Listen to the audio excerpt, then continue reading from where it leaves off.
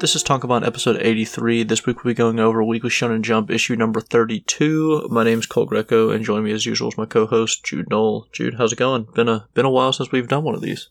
Yeah, I got my wisdom teeth taken out on Friday, and definitely glad I decided not to record on Sunday. I could barely open my mouth like halfway to its usual capacity.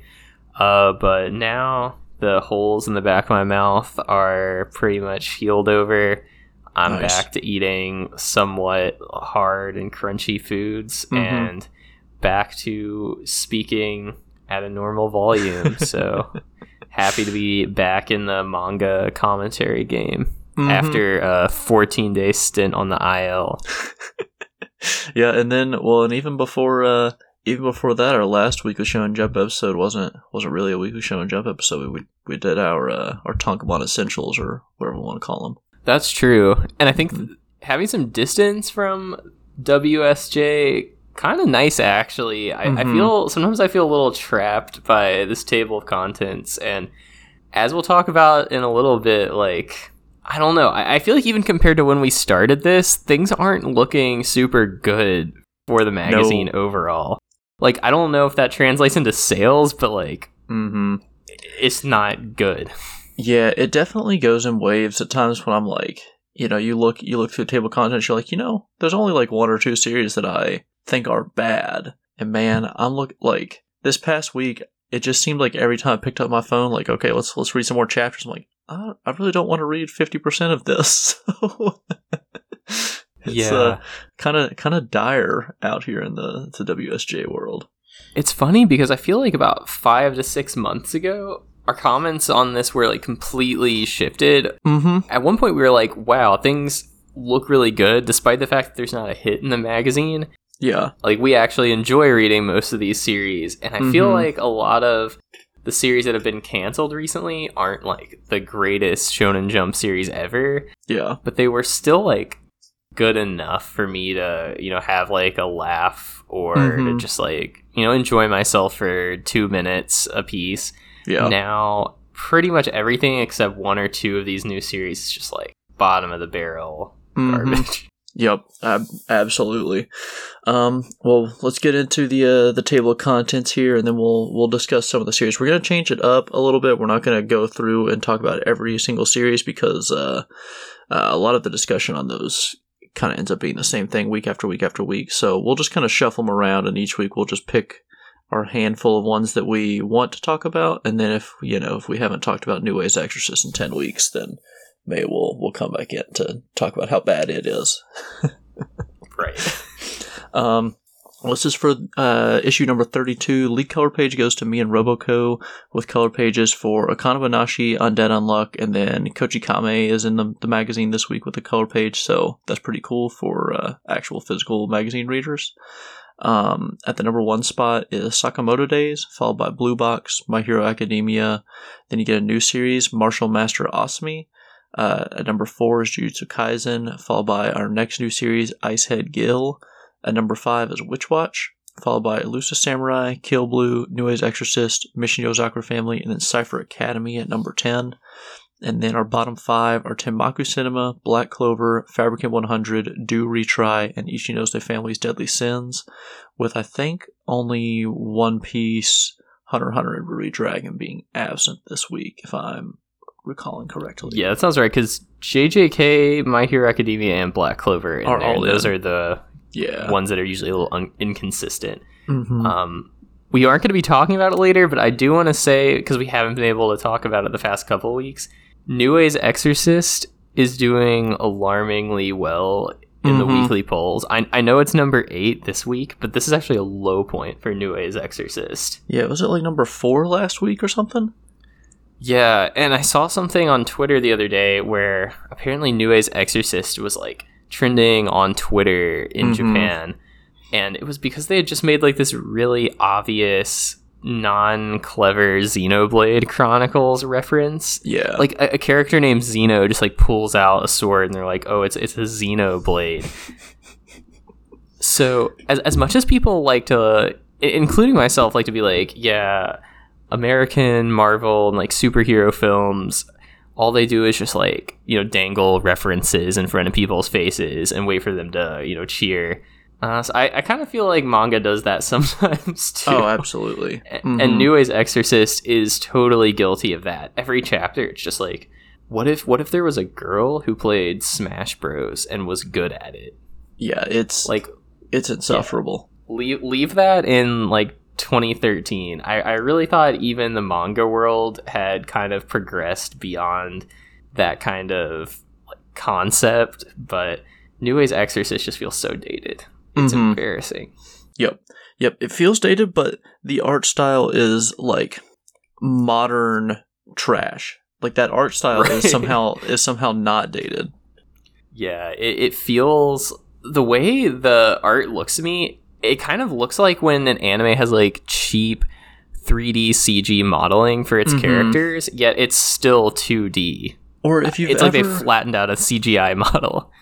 Or if you've ever seen that, I don't know what, I guess cartoon, but I'll call it like a Western anime, Ruby or RW, like RWBY yes. by Rooster Teeth or whatever. Dude, it looks like that. Yep.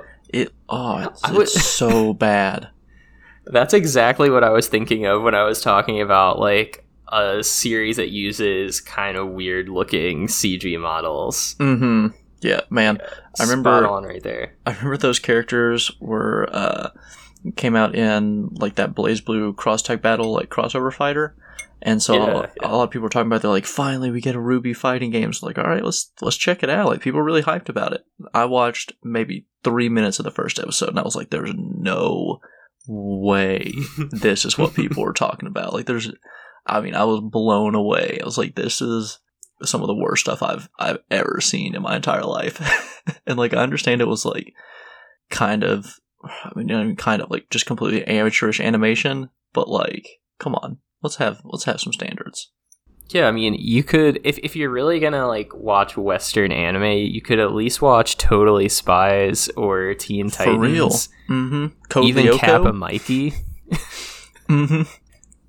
Yeah, like, it could be better. You could do better than Ruby for sure. Yeah. Ruby was just, unbearable. I couldn't get through it. And then, I will say, you look at stuff, like there is Japanese animation that looks just as bad, like that Baki the Grappler anime. It's like one step it's like one step above. It's like if you paid the Ruby people, $60,000 a year, that's what they would make. All right, well, let's get into some more of our discussion about the table contents in the magazine here. I think first we should touch on Mashle, since it's not technically in the magazine anymore. True. How are you feeling about the ending of Mashle? I feel like our opinions have kind of gone back and forth on Mashle over the past couple months. But I think despite the overly long ending fight scene, I think they wrapped it up pretty well and brought things back to the goofy, lighthearted Mashle tone for at least like 2 or 3 chapters. After defeating the final big bad, I kind of appreciated that instead of taking itself seriously, like Mashle and his like little gang did like this goofy victory dance. The villain kind of does this facial expression that calls back to the first chapter where the police officer's like eyeballs, mouth, and nose shrink into the center of his face. And then the final chapter is just like a pretty standard, cute, where are they now type of chapter that isn't like, changing the game or anything, but it's cool to see a series that we've been following and on its own terms on a pretty high note. So I feel happy about it. Yeah, I'm with you, and I agree. So Mashle started maybe like, I don't know, 5 or 6 months after I started like had the Shonen Jump subscription, and so I wasn't reading Mashle like right when it came out because I wasn't caught up with everything in the magazine yet. So I just saw the main like image and I was like, this looks stupid and it has a dumb name. So I didn't read it until like 20 or so chapters in when I saw it was like sticking around. But I think this is the first one that started after I was like kind of into manga to actually like run its course. Because, like, you know, all the other ones that have ended, like Haikyuu, Promised Neverland, whatever, those had started, obviously, you know, Dr. Stone well before I started reading. And then all the other ones were ones that got axed. The only one that was close is maybe, like, High School Family and Magu-chan had long runs, but both were clearly, like, cut before, like, you know, those weren't just wrapping up the story. They ended. Yeah. Yeah, this feels like a legit series from like start to finish. Mm-hmm. Yeah, so it is cool to finally see a series that's like, you know, I've been reading long enough that something can actually have like its start and end in like a long running series, you know, that wasn't just like Takapi's Original Sin or something like that. But yeah, so that was cool. And I mean, yeah, we've definitely kind of waffled back and forth on how we feel about Mashle, but after it ended, I was like, yeah, that was good. Like if that is kind of like the bar for like, I feel like that's a good like barometer. Like, is it worse than Mashle or better than Mashle? You know? Yeah, the Mendoza line is like the bare minimum in baseball, and the Mashle line, like 162 chapters, is our new like baseline for whether it's good or not. Yeah, or maybe less Mendoza line, and it's like, you know, if an average player is 2 WAR, Mashle is like, you know, 2.5 WAR or something like that. It's like if you're over that, it's like, all right, that's a guy that can play. Yeah, I mean, honestly, Mashle is like 2 arcs above Replacement. Yes, exactly. Yeah. You swap out some of those good ones for like a little more trash, and Mashle's terrible, you know, or it could we could have stood to improve the final arc a little bit, and it might have been like a multi-time all-star. Exactly. And I don't know, I feel like even though Mashle is like clearly not on the level of like a My Hero Academia or whatever, I do feel like the personal connection I have to it, since, you know, we both got into it sort of at the ground floor of the series, it makes me like it more. I'm sure that's going to be the case with Akane Banashi once it inevitably like gets to 162 chapters. Oh yeah, definitely. I feel like it's definitely like highly rated by critics or whatever, but I think I'm probably going to inflate my opinion on it, since like, you know, we were there from the beginning. Yep, that's absolutely how I feel about Mashle. And honestly, like, I obviously don't like this series as much as Mashle, but that's how I feel about, you know, Yozafam when it ends too, because Yozafam I think started like literally just a few weeks after I started. Like, I was reading, you know, I had started it chapter 1 and then dropped it and then picked it back up. So like when Mission Yozafam ends, it's gonna be like, damn, I've been doing this for a while. When it ends on chapter 500. Oh my god, I feel like that might be the minimum number of chapters we get for Yozafam at this rate. Yeah, it's funny. I don't know if it was like this week or a couple weeks ago, one of my coworkers was asking about manga, and he was like, so do all series sort of run, like, you know, are they really long, like Naruto and One Piece or whatever?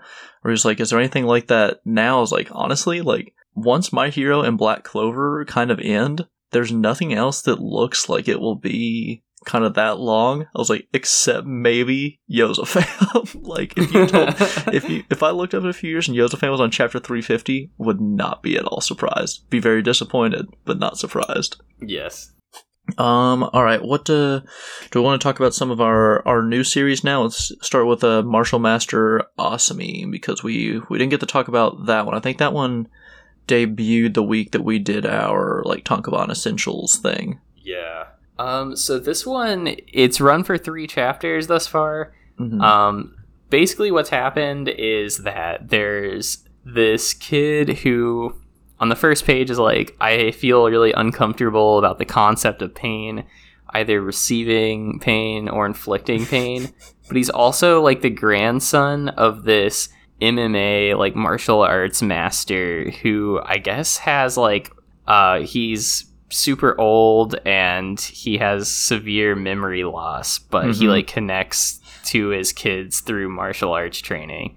So even though this kid is like, he hates pain, he's really good at like martial arts grappling, and he ends up sort of like by chance, after fighting some delinquents in like typical Shonen Jump fashion, he ends up meeting this girl who is like a big part of her own MMA like gym studio. I don't know what you really call it, but her dad like is a trainer for MMA, and so Asumi here initially like doesn't want to become an MMA fighter because of his aversion to pain, but he also really likes this girl specifically because she wears glasses, and ends up like managing to beat her dad in an MMA fight so that he can join the gym. And her dad's like an ex pro MMA or MMA fighter or whatever.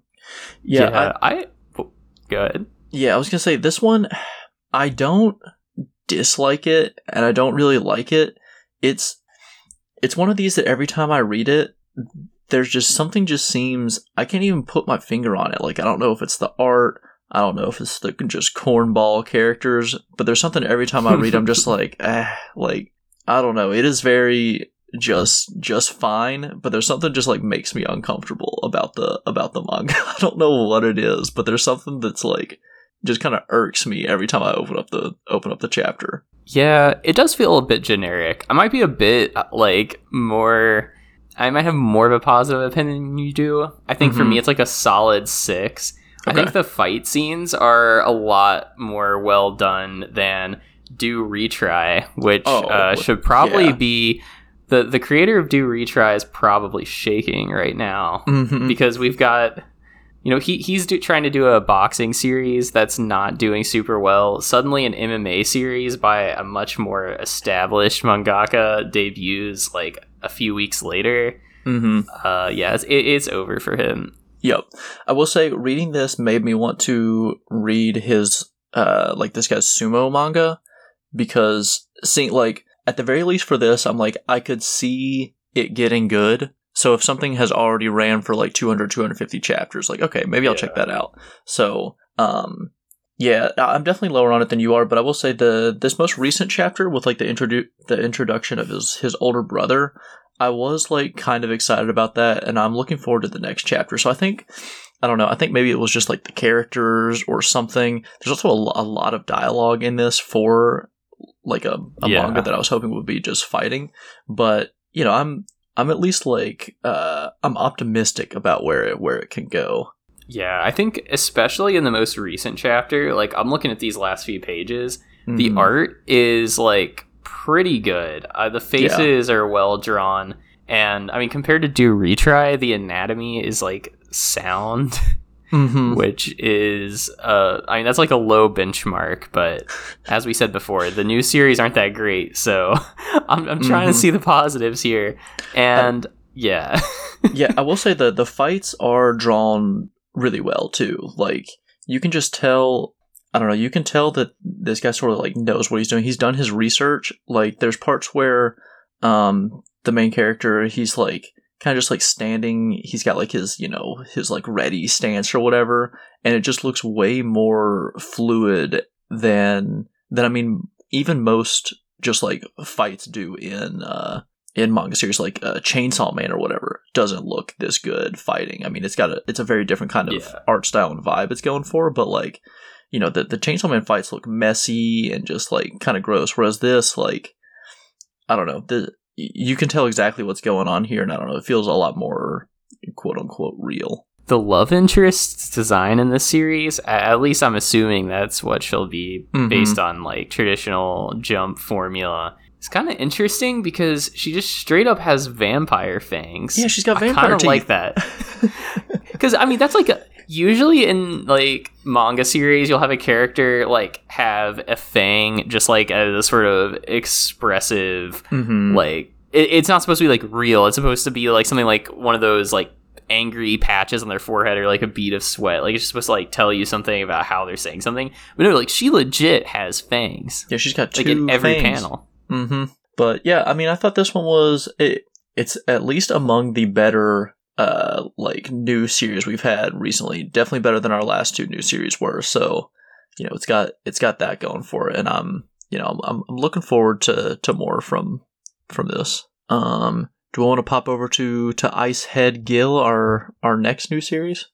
Yeah, so Icehead Gill, after, I guess not directly after But not long after the cancellation of Ginken Luna, we have a new series that's set in the snow, in like a completely snowy landscape. Mm-hmm. But this one's set during the age of Vikings, and our hero Gil he's actually he seems a bit younger than your normal Shonen Jump hero. I feel like he's like real 10 young. Or 11. Mm-hmm. Yeah. Maybe even younger than 10 or 11. But he's kind of just like on this traditional, very classic Jump adventure where he leaves his homeland. He was raised by like a really powerful Viking warrior, and he's trying to get to like the capital city. I feel like there's a lot of dialogue, but I still am not really sure, like, the backstory doesn't make a whole lot of sense to me. I know he's trying to make it to the capital, and he's, like, helping people along the way. So it's kind of doing, like, a One Piece thing where they just kind of, like, set off an adventure right away. There's not, like, a huge, like, structure where they're, like, trying to get more powerful or, like, learn a power system. He's just kind of, like, traveling from town to town, helping people. Yeah, it has. Yeah, I was gonna say it's very just like pure adventure, which I'm down with because I'm same as you. I don't really know like what's going on with like I don't know what the story is really, other than that there's like these liches that are kind of like taking over, but I don't know. It might not. Maybe it hasn't been explained yet, but like I don't know what they're about. What's going on? I just know that like sometimes he kills these people that possess other people, but I think this one's actually pretty cool. I don't like there's nothing so far that's like really impressed me, but I don't know, both chapters I read and was like, okay, I can get down with this, like I can strap in for more, because like you said, the Ginken Luna comparisons are super obvious. It was giving me like Red Hood vibes. Oh, true. I think the first couple Red Hood chapters were definitely better than this, but like, I don't know. I'm looking forward to this. I'm fine just kind of like turning my brain off and like going on an adventure with Gil. It's funny, the art in a lot of it I think is pretty mediocre to bad, but then you'll get these panels like the second page, or I guess like the first real page of chapter 2, where it's like showing this I don't know, like all these beasts kind of like roaming the land. That like that panel's legit. Like that, it's really good. So I think the artist has some ability, but yeah, I don't know. I'm pretty high on this one. To me, it looks like a 7 out of 10 manga from like 2002, which is not like a bad thing. To me, it just looks very like not retro, but like I feel like this would appeal to the Jump old heads quite a bit. It feels like like boom bap hip hop, like definitely people that have like have been around, seen it all, or like this may not be the best thing I've ever read, but it's comforting to me. It's the people on our hip hop heads that talk about Lupe Fiasco.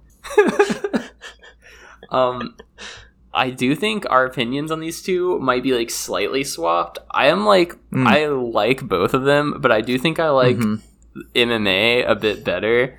I do think both of these, there's like a baseline level of talent that's a bit higher than some of our other newer series, where I feel like these two have a much better like upside. I could see both of these succeeding. They both have flaws, but they're not the sort of flaws that just like can't be overcome. Like the dude who draws Do Retry is not going to be able to improve his art enough for me to like think it's good. But here there's nothing that these two people are lacking that I just think is like completely insurmountable. I agree.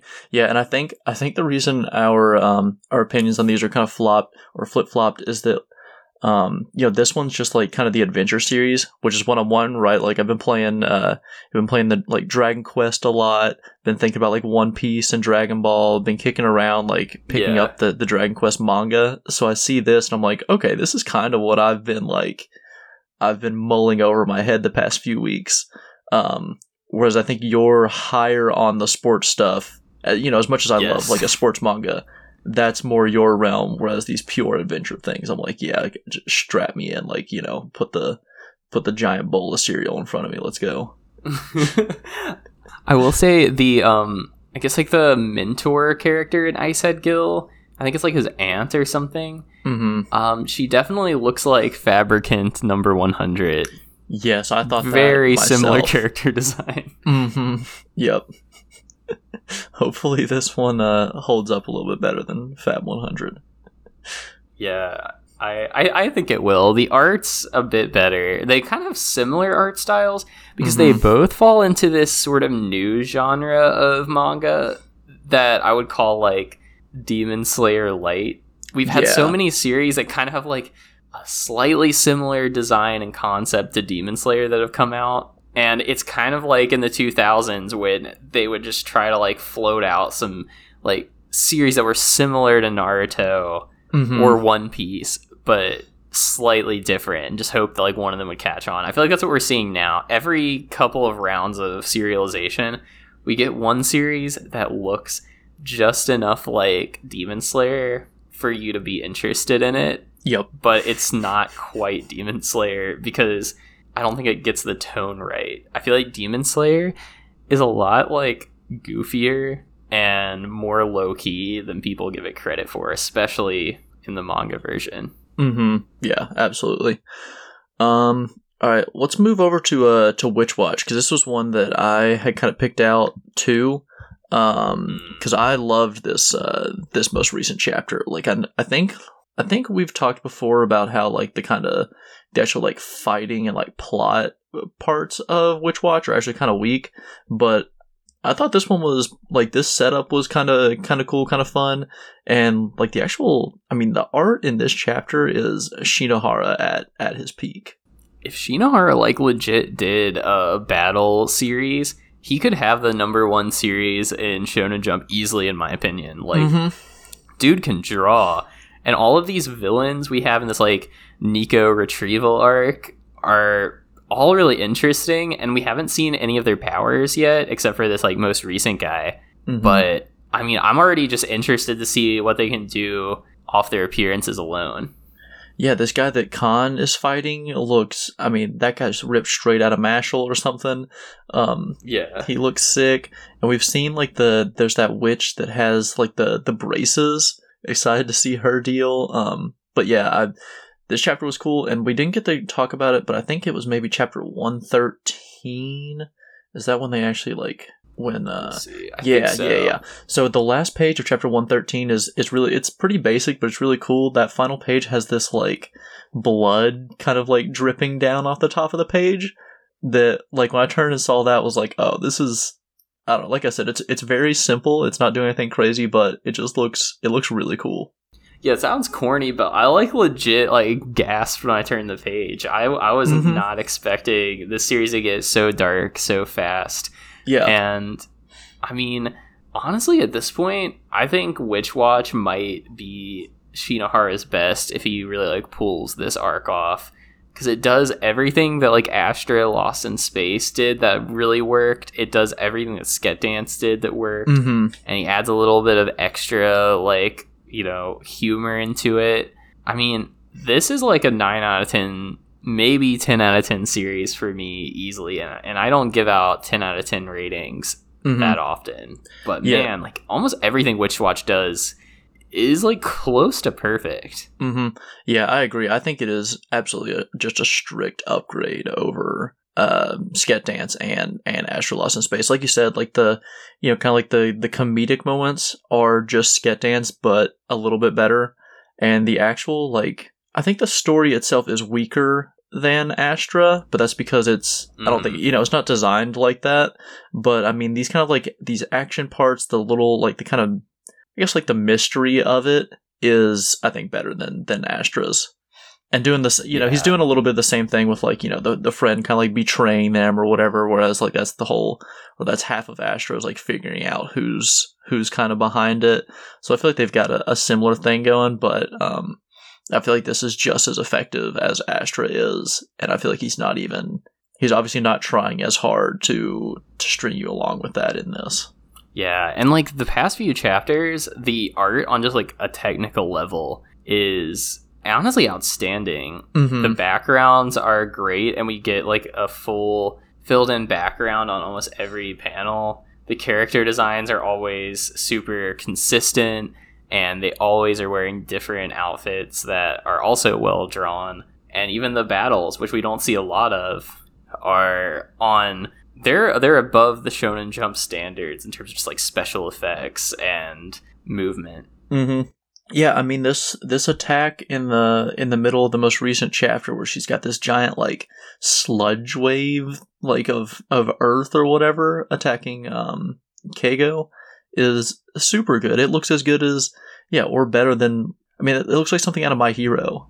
Yeah, like I think if Shinohara doesn't retire at the end of Witch Watch, I'd like to see him try to do just like a full-blown traditional shonen series. Because he could do it. I think maybe he's kind of testing the waters here, but I'd like to see it.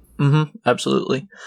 All right, let's jump over to let's talk about Kill Blue, because Kill Blue, this most recent chapter, I've been pretty high on Kill Blue lately, but I thought this most recent chapter was great too. I'm firmly in the Kill Blue camp. This isn't just like it's new and competent. I'm like, this manga's pretty legit, I think.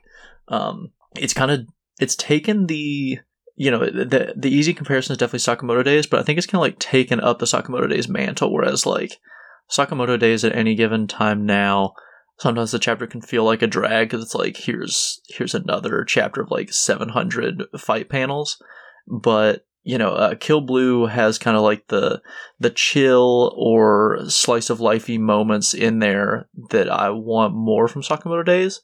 So I feel like it's kind of like supplanted it in my mind a little bit. I agree. And somebody that's tried to read multiple Fujimaki series and could not get past the first 5 chapters, like, man, he really won me over with this one. I wanted to hate Kill Blue so much, but out of this new batch, it's the best one, I think. Yeah. And the fact that this new chapter has a unicorn 2-way baseball player, that kind of did it for me. Yep. And he's got like a pretty plain design, but still kind of stands out. Like this panel where he's like walking off the mound or whatever is like pretty legit. Like he looks like a final boss villain type guy.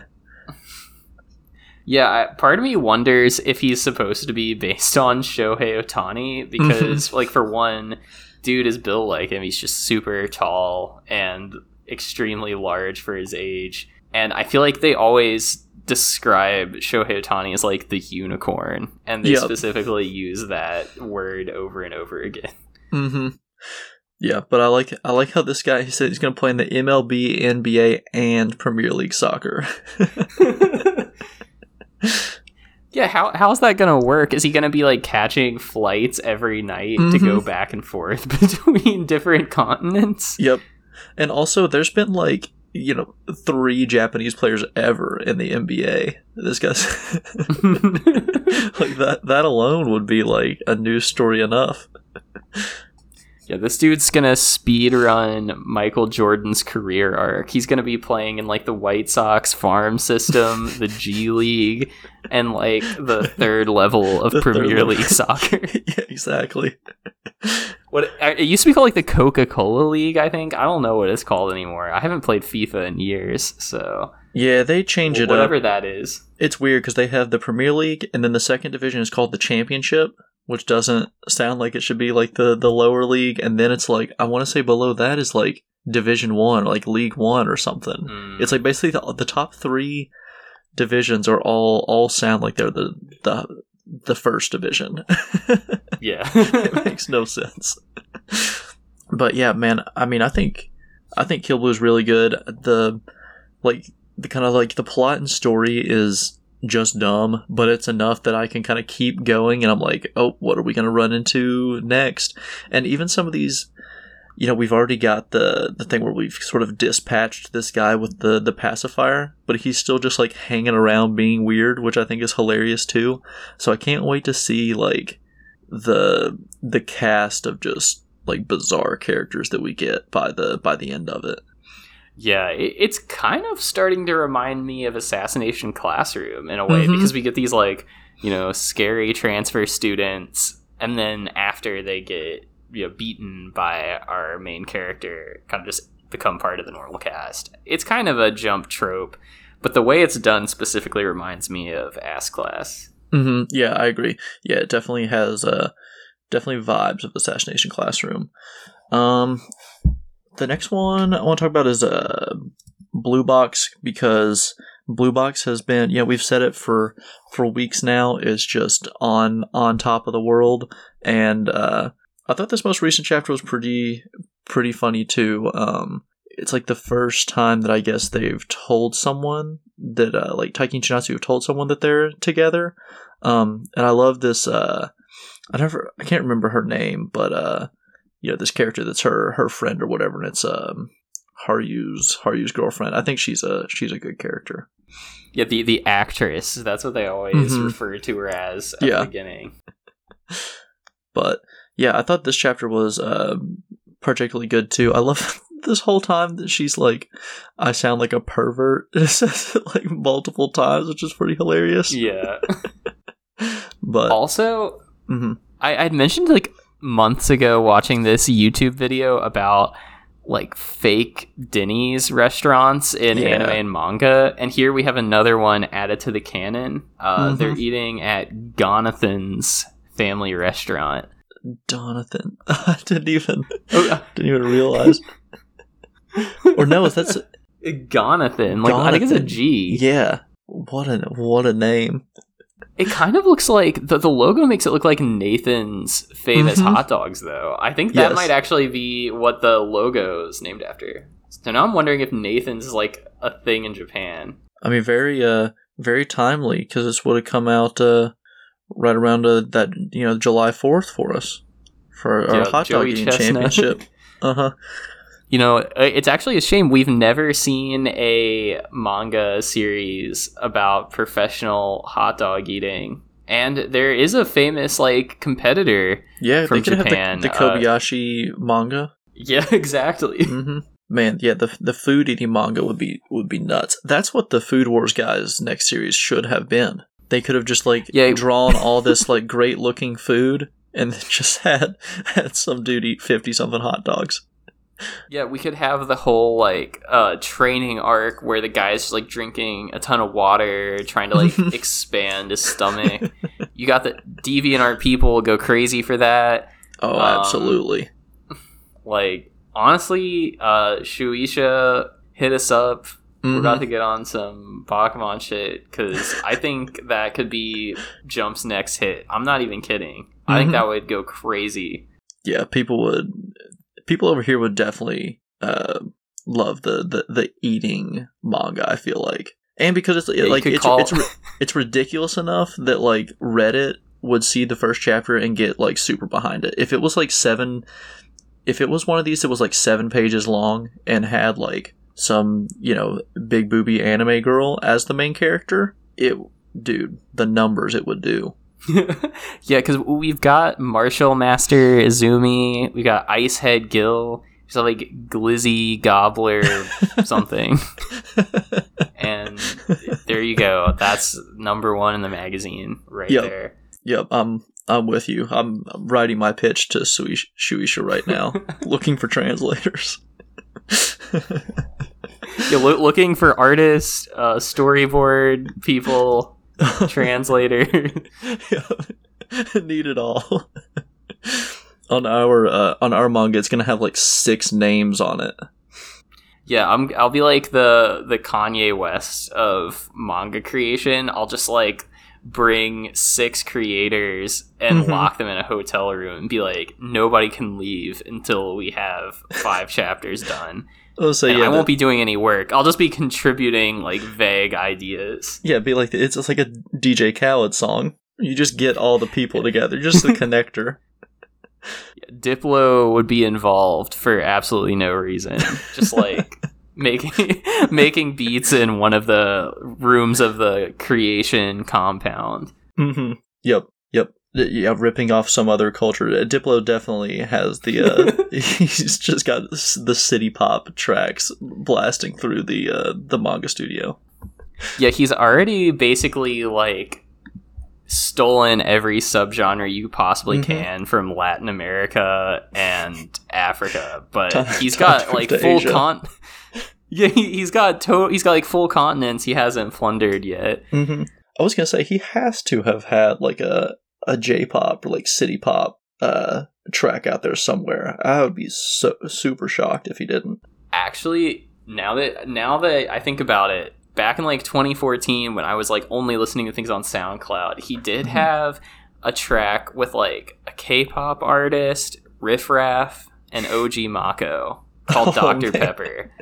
So he did try to break into K-pop like in the mid 2010s, and that song was interesting for sure. Yeah, I gotta check that out. He had not to turn into the Diplo podcast, but you know, in high school I was like real into, like when Skrillex was coming up, I was all about it. That was my shit. But so Diplo had his label Mad Decent had like this YouTube channel, and I cannot find any of the videos, but they're all super cool, where they just like, I think they talk, I don't know if they talk to Diplo, but it would be like the history of like whatever, like Detroit, like some sort of one of the 7,000 electronic subgenres or something like that. Yeah. And they were all like 6 or 7 minutes long, and dude, they're all gone now, but it was so cool. Like, I think Diplo's like kind of a shitty dude is what we've learned over the past few years, but like, man, I think the guy like is genuinely like really loves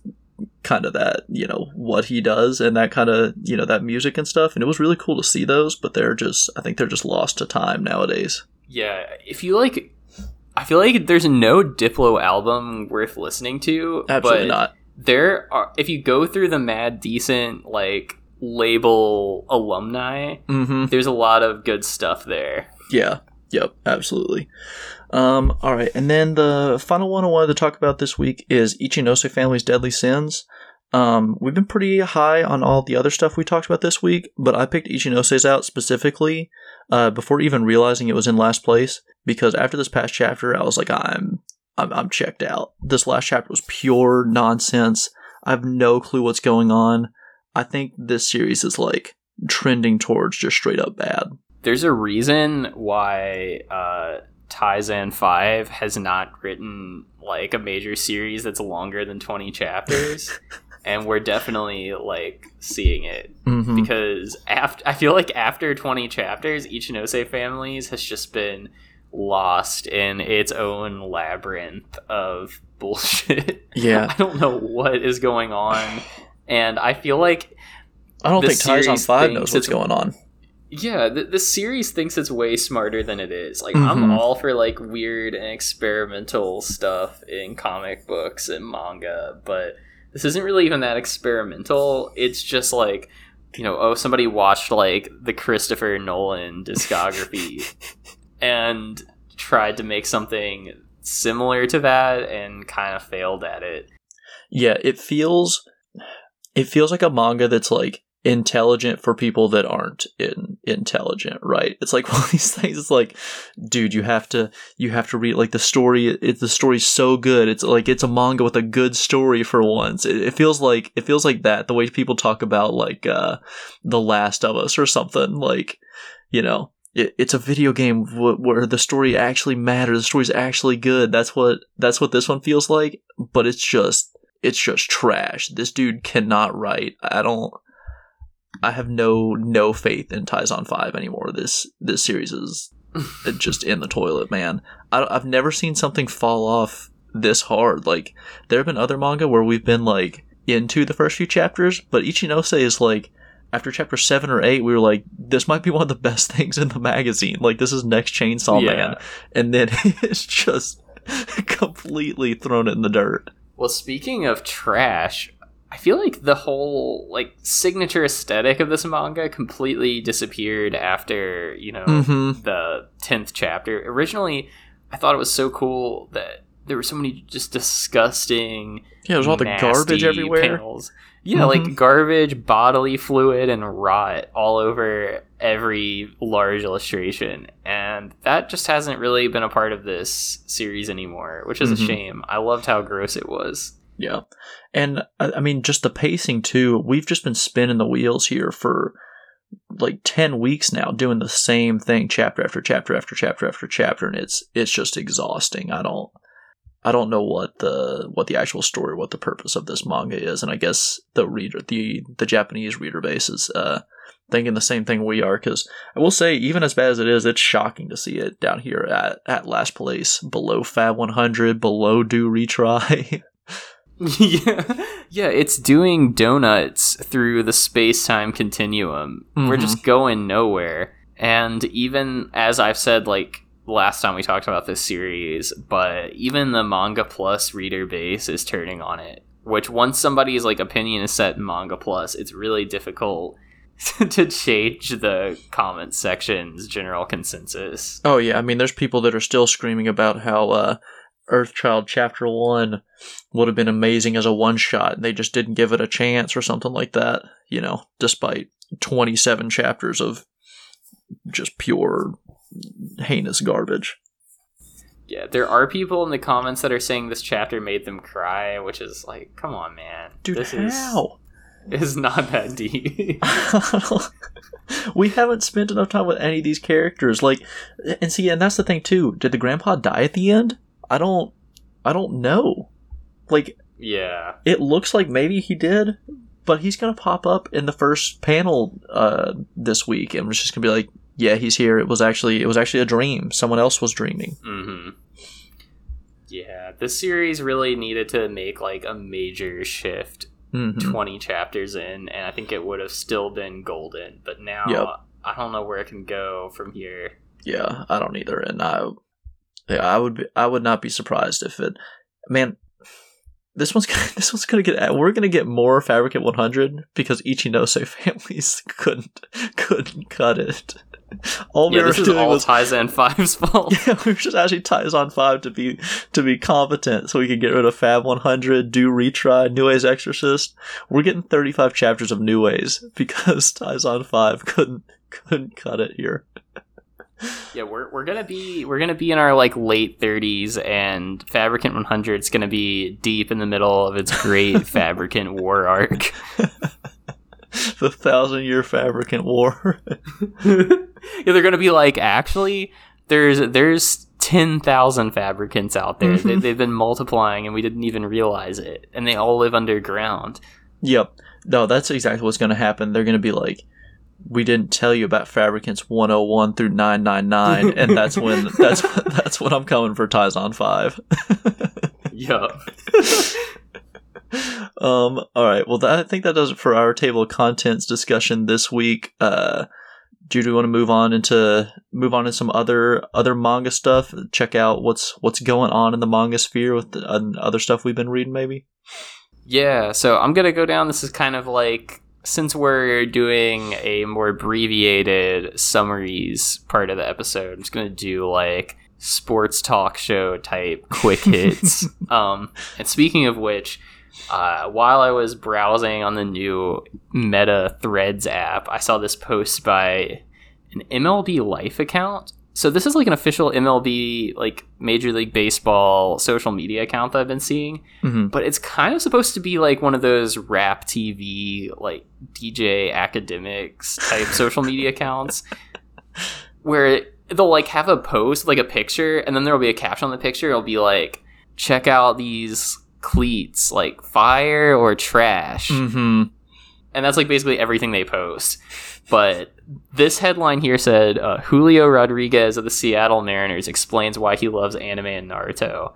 Naruto is my favorite anime. He was basically a nobody, and then he became the most important person when he was nobody. A lot of people would say, oh, you're watching a cartoon, but are you listening to what this cartoon is saying? Like, for one, this reads like a DeviantArt post from like 2005, back when everybody on the internet was talking about like, anime is not for kids. Yes. There's deep themes in here. I also love that it's in reference to Naruto, which, like, Right. I like Naruto as much as anyone else, but Naruto's not saying anything particularly, like, poignant. Yeah, this is how I'm willing to go to bat for Blue Box. Like, if I were playing for the Cincinnati Reds right now, and I'm getting like a post game interview, I'm like, you know, forget the 9-inning shutout. Go read Blue Box and listen to what it's saying. My love for baseball is like Taiki's love for Chinatsu. But my thing is, I do feel like this is the first instance where I've seen like an MLB player profess his love for anime like publicly, and I think it's interesting that MLB has so few openly anime fan or open fans of anime compared to the NFL and NBA. Yeah, because like the NFL, we had that whole Crunchyroll documentary about the team that was like really into Dragon Ball Z. That was kind of cool. NBA, you have Zion Williamson wearing this like hideous full body Naruto jumpsuit courtside. But yeah, baseball, aside from Julio Rodriguez and Shohei Ohtani, who said he was inspired to play both like offense and defense by Ace of Diamond, like, yeah, baseball is surprisingly the least weeby American pro sport, despite baseball being huge in Japan. Yeah, I was going to say, being huge in Japan and having like a large amount of Japanese players. Yeah, the only thing I can think of for like why baseball kind of lags behind is that, you know, like NBA and NFL, I mean, NBA a little bit less so recently, is like primarily just straight up American players. Yeah. So they didn't, like, they grew up the same exact way that like we did, basically, which is they saw Toonami on cable. Whereas the MLB, and I know that like anime and stuff is big in like South America or like Central America to some degree, because if you engage with manga or anime at all on Instagram, all of a sudden your Instagram Explore page is like pictures of Goku with Spanish captions. Or anytime I make like our posts on Tankobon and go through the hashtags, 90% of them are in Spanish or Portuguese or something like that. So, but I don't know like what countries those are. So, like, I mean, Julio Rodriguez is Dominican, so maybe that just kind of, like, cuts my theory in half. But, like, there's a lot of, like, Dominican and Puerto Rican players. So, like, I wouldn't be surprised if it's just, like, those countries just don't have the kind of, like, the reader base, or, like, the watch, or, like, the eyeballs for it, you know, like it would say. Because, you know, I don't know what countries it is that's, like, posting these anime things, like, it might be Mexico, and so it's like, wow, it's huge in South America or Central America, but like it's not. It's just big in, well, North America, you know what I mean? Like, it's big in these 3 Spanish-speaking countries and not all these other ones. And he does play for the Seattle Mariners, who are currently owned, or at least there's like a 10% share of the team owned by Nintendo. And at one point I think Nintendo actually had majority ownership of the Mariners. Yeah. So maybe that's coming full circle. We just they need to buy a little bit more of the team back so we can have Mario and like Toad running around on the side or on the foul lines. The Seattle Marios would be pretty sick. I'm here for that. Just looking at the Seattle Mariners Wikipedia page, there's a paragraph here that said like the Mariners play-by-play announcer died in 2010. In memory of Niehaus, Seattle rapper Macklemore wrote a tribute song called My Oh My in December 2010 that he performed on opening day. What?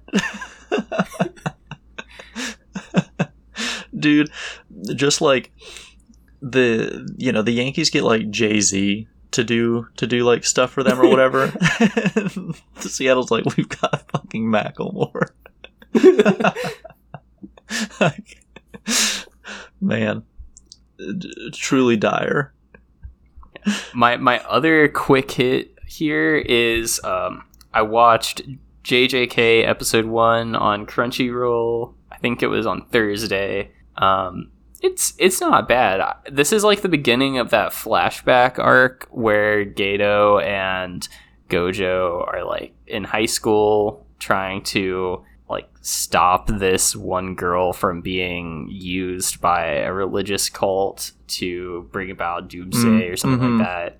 It's still a bit confusing, but I think the weirdness and confusion works a lot better on TV than it does on the page. And they've added a few things to the series that there's like this weird puzzle that the characters are doing where it's similar to that scene in Chainsaw Man where they're like stuck inside a building that keeps like looping the floors over and over again as they're walking. And it was a pretty cool scene. The animation looks great, and Mappa kind of leveled up since the last season. But nice. Overall, I just find that my attention span for anime has diminished greatly since starting to read manga every week. That's how I am. Like anytime there's like one of these series is getting the anime adaptation, I get excited for it. And then I realize I'm never going to watch it, or like I'll watch episode 1 or 2 and be like, okay, I get it. And then I don't watch the rest. Like Chainsaw Man, I think I only watched 2 or 3 episodes of Chainsaw Man, and like wasn't because it was bad or anything like that, but it's just sort of like I don't want to sit here for 20 something minutes and watch Chainsaw Man.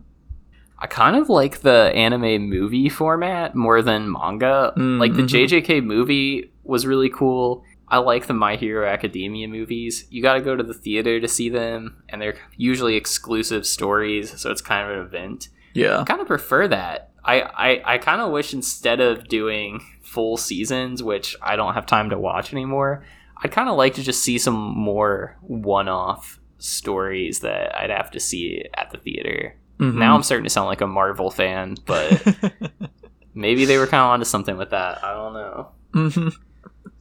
All right, Jude, do you have any updates on stuff you've been reading this week? Yeah, I mentioned like starting this series called The Law of Ueki. I think I may have mentioned it, or it's been a minute, but it's on the Viz app as part of that like huge dump of Weekly Shonen Sunday series that they did whenever the Viz app launched. And I always thought this one looked cool and that it would come back to it. It was actually written and illustrated by Tsubasa Fukuchi, who did that table tennis series I read a few months ago. But this was his big Weekly Shonen Sunday debut, and I think it's still his biggest hit, even though he's active today. But it's about a kid who has this power where he can turn garbage into trees, and he gets entered into this like worldwide tournament of high schoolers that all have powers, and they're all accompanied by an adult trainer, and whichever kid like wins the fighting tournament gets any ability that they can dream of, like that they just get to the ability to do whatever they want to do, and their coaches become supreme leader of the celestial universe. And it's kind of like I haven't read or watched Zatch Bell, but based on your description, it kind of seems like Zatch Bell, but with the art style of One Piece. I was gonna say, dude, this looks like One Piece. It's super derivative, but it's actually really funny. And when I'm actually reading it, it reminds me more of Mashle than anything, because Ueki as a character has no personality except for the fact that he's just like really stupid and doesn't have much free will. And the story is actually kind of told from the perspective of one of his friends who's just watching him do all this stuff, which is kind of a cool like storytelling device. It's really goofy and fun. I dig it a lot. Yeah, this looks cool. I would check this out. I like just flipping through the pages. I like the art. It just seems like, yeah, I mean it looks Very like One Piece. it looks like One Piece. But yeah, I mean this just seems like a pretty chill like shonen series. Until I got more into like reading more lesser known manga, I'm starting to realize that sort of like how every series is trying to be Demon Slayer now, in the early to mid 2000s, there were so many series that were just straight up ripping off One Piece's art style. Yeah, I mean this is one for one. It's hilarious. But yeah, I mean, this looks cool. I might have to check this out at some point. Yeah, I kind of expected to just like read one volume of it and put it down, because that's kind of what I've been doing with a lot of these Viz series. Yeah, this one kind of hooked me. I was feeling it way more than I expected.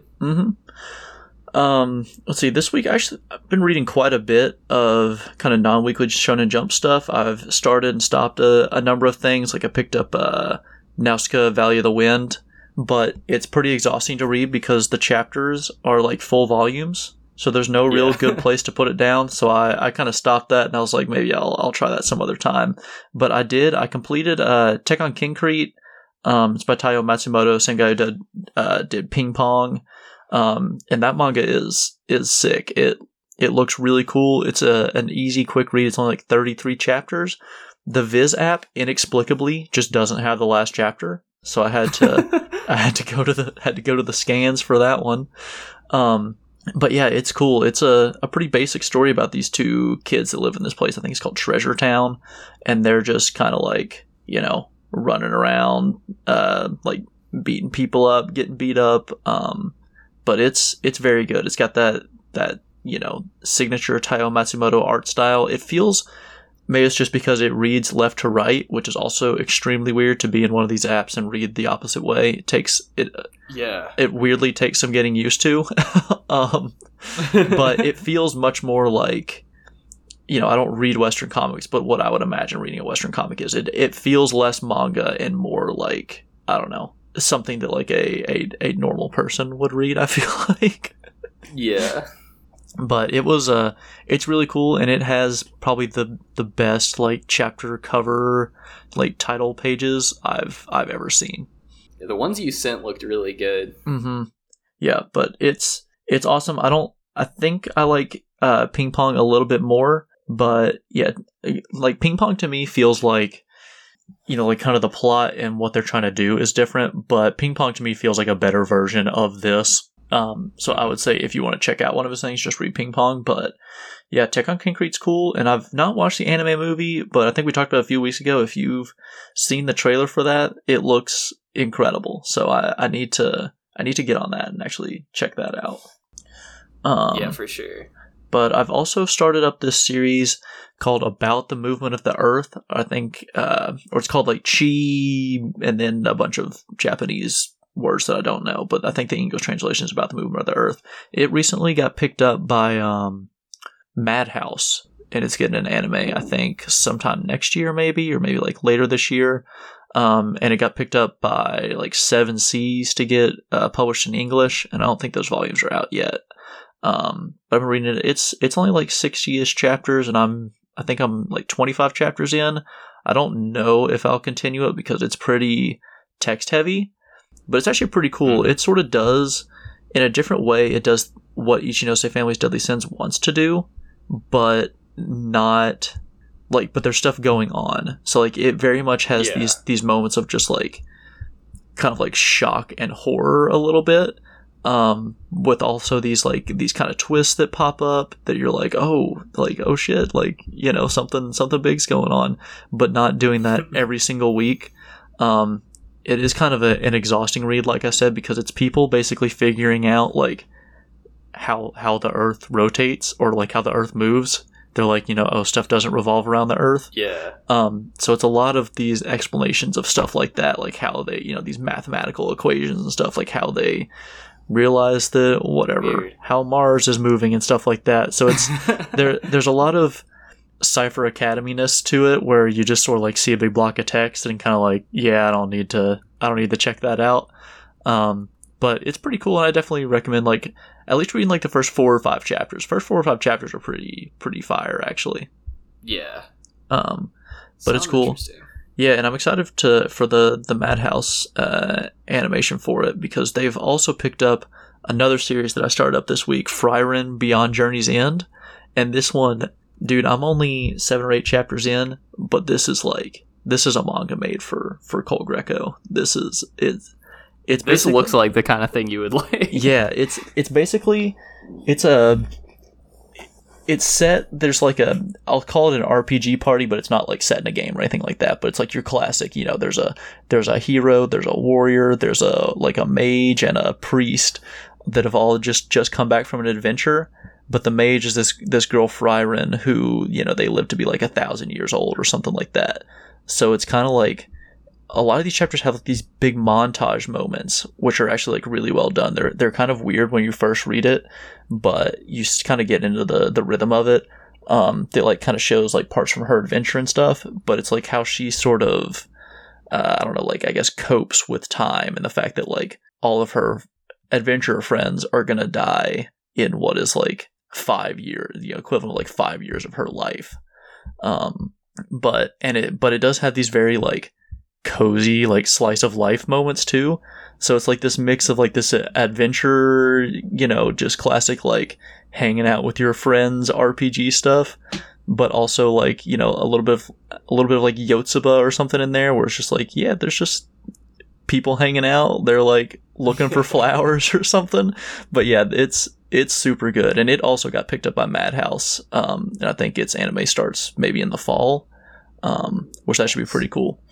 But yeah, I'm really, really enjoying this one. It's too early for me to get like super, super high on it because it's got like 140 chapters and I'm not even at chapter 10. But yeah, it Friren rocks. That one looks really. I like the art style a lot, and this looks like it would do numbers on Crunchyroll just based on how it looks. To be honest. Oh, absolutely. Well, I mean, I think it's already pretty big, like for a manga. Like I'd heard about it for a while now, and I'd actually like picked it up and read the first few chapters maybe like a year or two ago. But it's on the Viz app now, so I was like, well, I'll just plug away at it, and it's good, and it's an easy read. Like it's got the quick 18-page chapters that just blow by in like 2 minutes. But yeah, it's super good. All right, Jude. Well, I think that does it for us this week. Do you have any last-minute recommendations before we head out? Labueki is pretty much like the one new thing I've been hyped about, but I do see right here you have a game that I've peeped in the past. I haven't played it, but looks interesting. So I'll let you touch on that. Yeah. My recommendation this week is Pac-Man Championship Edition. Pac-Man Championship Edition was the last game created by the actual creator of Pac-Man. It came out on like Xbox Live Arcade in like 2006 or 2007. I've been playing like the ROM of like the PSP version, and dude, it's so much fun. I would say it's closer to playing like Tetris than it is playing Pac-Man. Pac-Man, you're always trying to like get through these next boards and stuff like that before you like run out of lives. Pac-Man Championship Edition, you're always on the same board, but just where the pellets are always changing, and you're just trying to get like the highest score in the span of 5 minutes. So it really is just like sitting down. It's like, okay, I'll just play Tetris till I die kind of deal. It feels a lot closer to that. You just get like in that kind of flow state. And like after you play, you just see Pac-Man like running around in your head, basically. Oh, it's so much fun. The music is great, and there's also a really cool version. Someone had made like a demake of it, so they designed it to like it look and run on like the NES. And that might have, cool. Dude, that might be one of the coolest games I've ever seen. Like it plays a little bit different from the normal Pac-Man Championship Edition. It's like a little faster, and the scoring I think is different. But yeah, the NES like demake version of it looks better than any other NES game. It looks so good. But yeah, I definitely recommend checking those out. I'm not like a huge fan of like the actual Pac-Man. Like, it's something that you play every now and then when you see it at the barcade type deal. But Pac-Man Championship Edition is so easy. I was reading it when I was reading Mason Ikoku, like finishing it up yesterday. I would like read a chapter and then play around a Pac-Man Championship Edition and then read a chapter, and I was just flipping on and off between those. And yeah, it's awesome. Sometimes before work, I'll just fire up one of it because it's only 5 minutes at max. So yeah, but man, it's so much fun. It's definitely recommend. Can't recommend Pac-Man Championship Edition like DX or Championship Edition 2 because I know they're supposedly like different enough games that they're not the same. So I've not tried those, but yeah, if you can get your hands on Pac-Man CE, definitely recommend it. Oh yeah. All right, well, that does it for us this week. Thursday we'll have our next Mason Ikoku episode. We're down to, I think we have 3 more, including this one on Thursday. And then next week we'll have our next Weekly Shonen Jump stuff. It's forgot to read off what was going on next week in Weekly Shonen Jump. We've got the cover of My Hero Academia with color pages for Akane Banashi, and then Naruto gets a chapter. It's the one for that. There was that poll a while back for like Naruto 99. There's going to be one of a one shot of Naruto's dad, that'll be pretty cool. So excited for that. But yeah, that does it for us this week. Thanks for listening as usual, and hit us with the rating and review wherever you can do that, and we'll see you next time.